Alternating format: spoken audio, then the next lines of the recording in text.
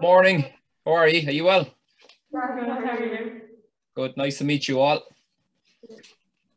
Welcome to episode 3 of Thurles Pres Podcast. This week, our guest is the one and only Ray Goggins. You'll know him from his stint as the Chief Instructor, or DS, on RT's Ultimate Hell Week, but Ray has so much more strings in his bow than that.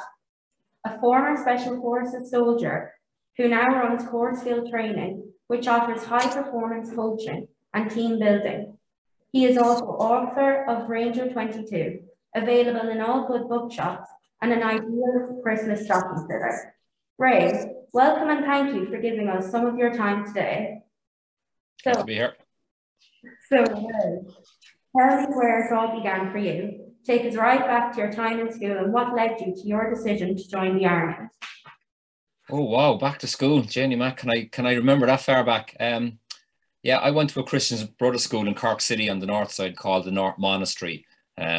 Famous for hurling, but I suppose I wasn't a great hurler, so I was always into kind of track and field and sprinting and stuff like that, and being active in training. I got into martial arts. I did Kung Fu as a younger man, and swimming and all these things I loved. So I always liked the outdoors. I always liked activity, and my family had been in the military as well. So, you know, it's not that it was spoken about at home all the time or I was expected to join, but I think it was just something I always wanted to do. I don't ever remember of thinking of anything else. So, yeah, I joined up as soon as I could, really. You know, so that's kind of, if that answers your question. Yeah. And tell us about your Army career. What was it like being part of the Special Forces? Yeah, it was brilliant, to be honest. It's an amazing experience because you're working with people that are very like-minded, that everybody is there for the best reasons and everybody's there to give their complete commitment and 100% to achieve the mission. And, you know, if that means even getting injured, if that means, you know, getting hurt or risking your life and all this, that's all part of the job. So what I loved about it, my favorite part about the whole Special Forces life was it wasn't the, you know, all the fancy equipment and like all the stuff you see on telly. For me, it was just a friendship you had with other people that were just very like you. And like you knew that if something went wrong for you, that they would do everything to help you, protect you and look after you. So that's, yeah, that's what I loved about it. So it was brilliant. That's so nice. You've visited many disadvantaged countries, with COP26 being so topical at the moment. Have you witnessed how climate change impacts on these countries? Yeah, I have, to be honest. I suppose as a younger man, I wasn't as aware of climate change. So I'm a lot older than you guys now. So when I was kind of coming up to my 20s, climate change wasn't as much of a big deal. It was just kind of in its infancy that people were aware of it. So I wasn't that aware really, because a lot of the places where I worked back then weren't really touched by the Western world. So I spent a lot of time on jungle operations, places where there's not even electricity. So there's not a big effect on that case. I suppose in my most recent times when I worked as a private security contractor in Afghanistan, I was definitely more aware of climate change there because of the unseasonal weather conditions that would happen. For example, in the winter time, you know, usually in Afghanistan when it comes to winter, it's just probably snow and cold. But because of what was going on the Hindu Kush mountains nearby and snow melt and stuff, there was a lot more rain than normal. So you'd have like days of almost like monsoon type rain, which is unusual at that altitude because it's pretty high up all the time, you know. So yeah, that's when it kind of hit home. And in Afghanistan as well, obviously, you know, conditions are pretty tough for families and stuff. So when I lived in Kabul, people don't have like central heating, so they burn whatever they can. So people burn plastic, they burn everything, all the wrong stuff, because they just can't afford to be good about it, if you know what I mean. So it's a survival scenario. So that's probably where I noticed more recently climate change. Yeah. Have there been times when you've needed to implement the lessons you learned in the Army into your own personal life? So, sorry, I just didn't catch the end of that. So it's the impact on my personal life, right? Yes.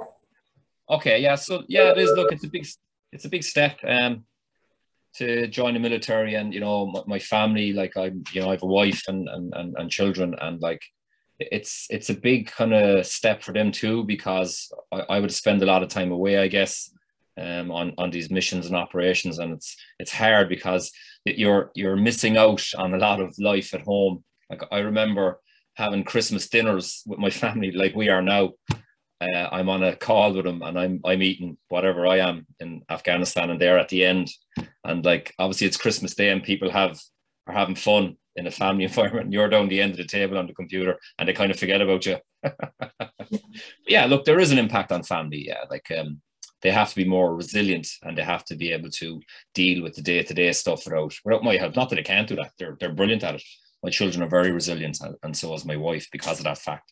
They have to do a lot more for themselves, I guess, compared to other families. So, right, that was a long-winded answer to your question there, and I'm sorry about that. Tell us how Ultimate Hell Week and your role in it came about.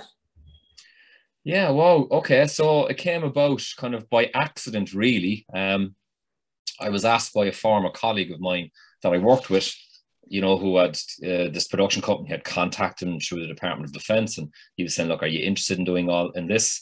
And I said, no, I'm not. Thanks very much. So I said no first.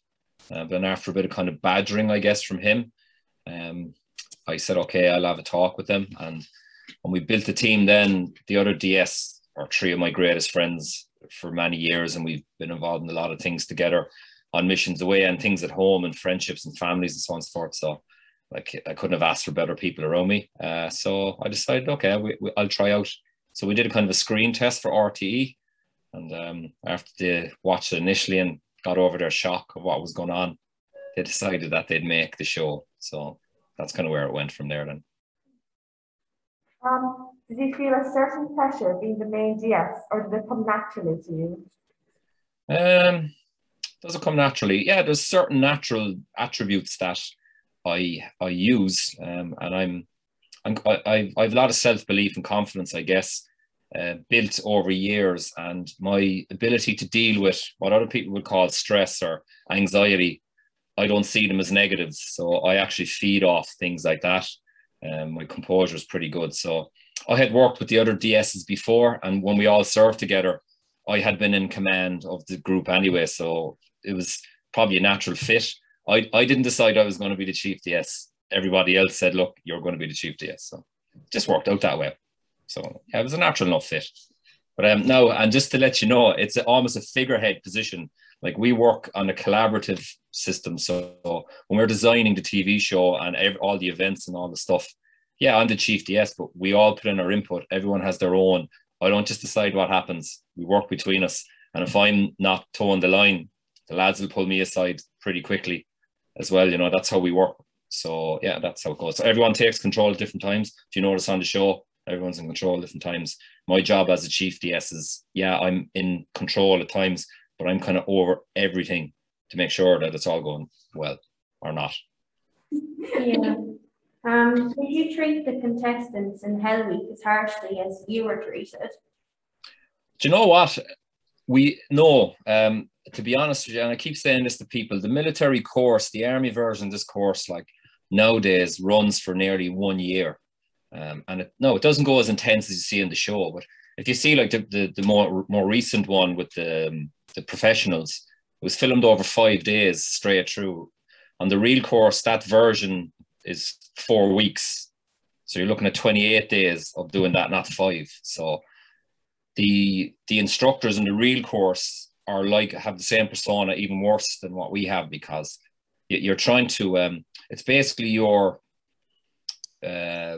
almost interview of a candidate. So once that candidate gets into your unit, they're in your team, and if they're not good enough and you let them pass something that they shouldn't, then it's going to come out in the wash. And 6 months' time or a year's time, someone might get hurt or killed because you decided, look, I'll give them a chance. It doesn't work like that. In the real world and in special operations, you don't get second chance. So that's why we're that hard. Is the show we saw on TV a fairer reflection of what the contestants went through, or does editing make it seem easier? Does it make it seem easier? No, it is a fair reflection, yeah, because unlike maybe other shows, and look, it is a reality show. I've kind of accepted that now at this stage, but there's no, like, people don't understand. They forget about the cameras really quickly, as do we, because we isolate them from the camera crew. They're not allowed to talk to anybody. It's only us. The staff deal with them for everything. So they're very much, after like 12 hours in that environment, that's who they become. They become that number almost. It's a psychological step. So they become that person. So we treat them pretty tough, and it's a fair reflection of what you see on the TV. You know, if you think of it like, you know, each episode that you see, if you've watched the show, is like 55 minutes. So that's a day probably worth of events. So it's 24 hours, or probably 22 hours really, like dumbed down into 55 minutes. So for the editing team, there's so much stuff they have to, like, what to put in and what not, because there's so much happens that time frame. So there you go. What contestant impressed you the most? What contestant impressed me the most on this one? I definitely a lot of the female contestants on this one, because in particular, some of the, like Laura Nolan, who'd be known for being, you know, a model and a dancer, and maybe people thought that, like, she wasn't tough. Like, she was incredibly tough. And to be honest, like, I'm the youngest of a lot of children, and I have 4 older sisters, so I know not to underestimate women at any stage. But she was incredibly strong and determined. But I suppose the female that impressed me the most on this show, and the contestant, to answer your question, was Melanie Notcher, who had a lot of stuff to deal with after her issue with the Olympics and so on and so forth. But like, her mental strength and her ability to persevere is phenomenal. She was an amazing person, and like, very, you know, at her core, she's a brilliant person as well. You know, she brought so much, and like, it just shows it's not about how big and how strong you are.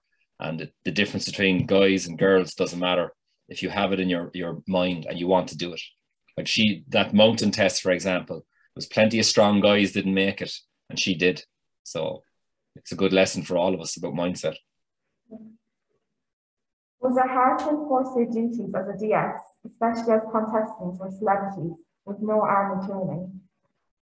So was it hard to deal with them? Okay, I'll give you an example, right? I'm a huge Munster fan. I love Munster. Went to loads of games. And like, you probably won't remember, but when Munster in the late 90s and 2000s, when we were going to the Heineken Cup finals and losing, I used to go to these games. And we lost.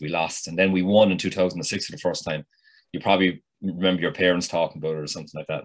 So Peter Stringer was a huge hero of mine. I loved him.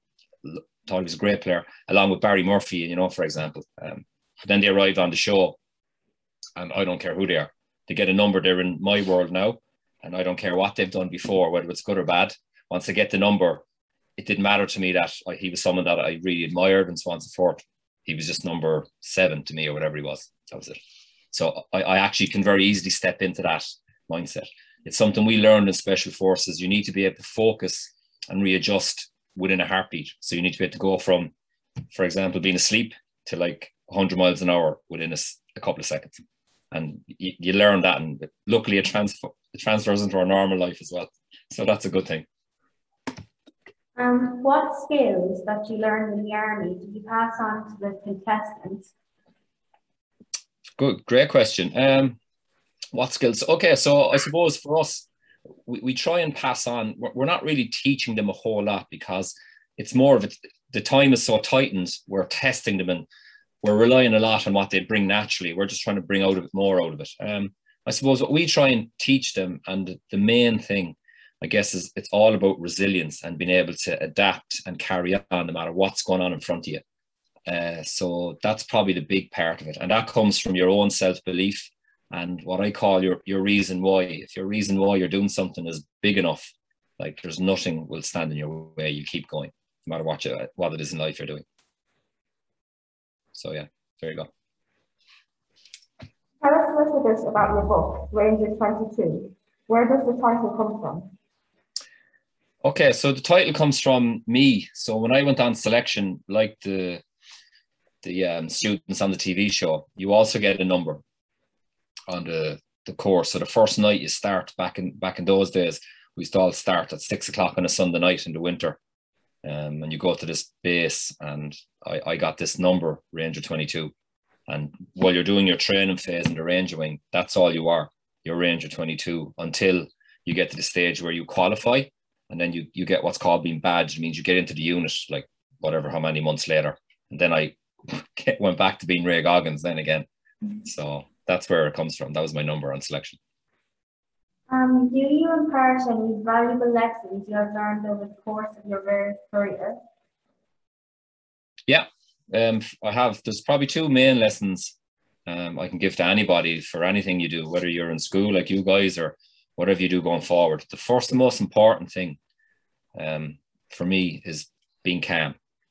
If you can manage to be calm, no matter what's going on, if you're stressed over exams, you're stressed over school, or whatever you do outside, friends, family, like if you take a couple of deep breaths, relax, and just take it easy. Think about what you have to do before you actually do it. So instead of reacting, you respond. It's actually, to be calm is actually a superpower I've discovered in my life. Some of the situations I've been in that have been pretty extreme, once I stayed calm, people feed off that. So that's the first thing I'll say to you, to be calm.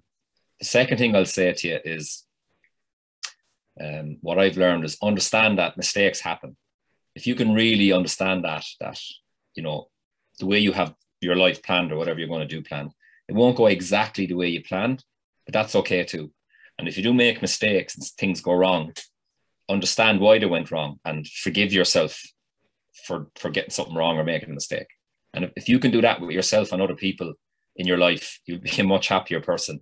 You won't get upset over stuff as much. You won't be stressed out and all these things. So they're the two things. So being calm and dealing with mistakes positively. Like for me, they're a key value in life. Core skill training. Can you tell us a little about that? Yeah, so Core Skill is a company I set up myself only this year, to start of the year. So it's basically a training company. So I specialize in resilience. I'm not going to teach people how to do ballet or something like that. That's not happening. So I do kind of resilience, team building, high performance kind of stuff, and just dealing with events and scenarios just to make yourself better at reacting with it. So you bond better with people. So I do everything from talks in schools to corporate to companies, like huge international companies, like county football teams, hurling teams, rugby teams, anything. Because it's all like everything you do in your life is pushed by your mindset. No matter what you do, whether you're a doctor, a professional soccer player, whatever you do in your life, or a soldier or whatever it is, it's pushed by your mindset. If your mindset is good, there's nothing in the world can stop you. If your mindset isn't good, there's nothing in the world can help you. And that's kind of what I do with people at the moment. We noted that core skill focuses on training both the body and the mind. Are the two interlinked? Yeah, like the whole link for me, great question, by the way, body and mind. Yeah, like I kind of have an adage that I say to people that I've discovered that I do every day for myself. And I think that link between mind and body is incredibly important. And physical activity, look, I know, after COVID, and like you guys are out of school for months and, you're missing your friends and, it's hard to be active and train with your teens. But like, I knew this before all this happened because of my lifestyle, but other people, maybe not so much. Like, you can't underestimate the power of physical activity for yourself, on a daily basis. If you can do 30 or minutes or an hour of something, just put you in a better place, you feel better about yourself. So for me, that link between body and mind, I always had. But what I didn't have, then I'll bring in a third part of it, is your soul, about being happy. So what I do on a daily basis, I try and feed those three things. So body by physical activity, whatever I'm doing, like being healthy, eating well, sleeping, all these good things that we hear about that we're supposed to do. The mind I keep active by like what you're doing every day. Now you're learning new stuff all the time. And like hopefully even when you finish school and college and you move on to your career, you'll keep that curiosity for learning things. And that's what I do, because like, even if you told me a couple of years ago I'd be on TV and I'd have written a book, I'd have started laughing at you, you know what I mean? But like, if you're curious and things will happen for you, it's good. And then the soul thing, it's about being happy every day, not like, okay, in 5 years' time, I'm working towards this and then I'll be happy. You need to do it every day. So whatever you find for making yourself happy, whatever that is for you, is incredibly important. And for me, I find doing things for other people is straight. It sounds like I'm Mother Teresa here, but like that's what I get the best kind of buzz out of. Like there's no money can do it. There's no faith. Nothing has the same effect of someone genuinely saying to you, listen, thanks very much for doing that for me. Like, you know, it's really positive, whatever. That for me, that's the key factor. That's what gives my soul that kind of lift. Are there any other projects you'd like to talk about or mention here today? Any other project? Yeah, I guess I've developed. I'm becoming an entertainer now, apparently. So I've paired up with Rory O'Connor from Rory's Stories. I don't know if you're familiar with him. Like I never was before the show. I didn't even know who he was. And I still haven't watched any of his podcasts, but don't tell him that, right? So we're going on a kind of a tour. We're talking about mindset and resilience, and you know, like all these things I'm talking about now. So we start in Dublin this month, and a couple of other tours. I'm going to Galway and Limerick and so on and so forth. So I'm looking forward to it, because all the three things I talk about feeding every day, I'm feeding all of them by doing that, because I'm learning new stuff with him. Yeah, it's not my natural ability, even though I am confident and I can talk to people. Like I'm not a performer. I don't relish going on the stage talking to people about, you know, stuff, but I can do it because I don't get worried about stuff. You know, there's no point. So that's probably the new thing, I guess, for me. Yeah. Well, thank you so much for joining us. We've learned so much. And finally, just a reminder to all our listeners that Ray's book, Ranger 22, is on sale in all good bookstores. Thanks again, Ray. Thank you. Lovely talking to you. Absolutely brilliant. And here, fantastic questions. I'll keep an eye out for you on RTE in a couple of years' time when you have your journalism courses done in college. Yeah, I'll keep an eye out for you. Thank you. Thank you. Well done. Fair play. Well done.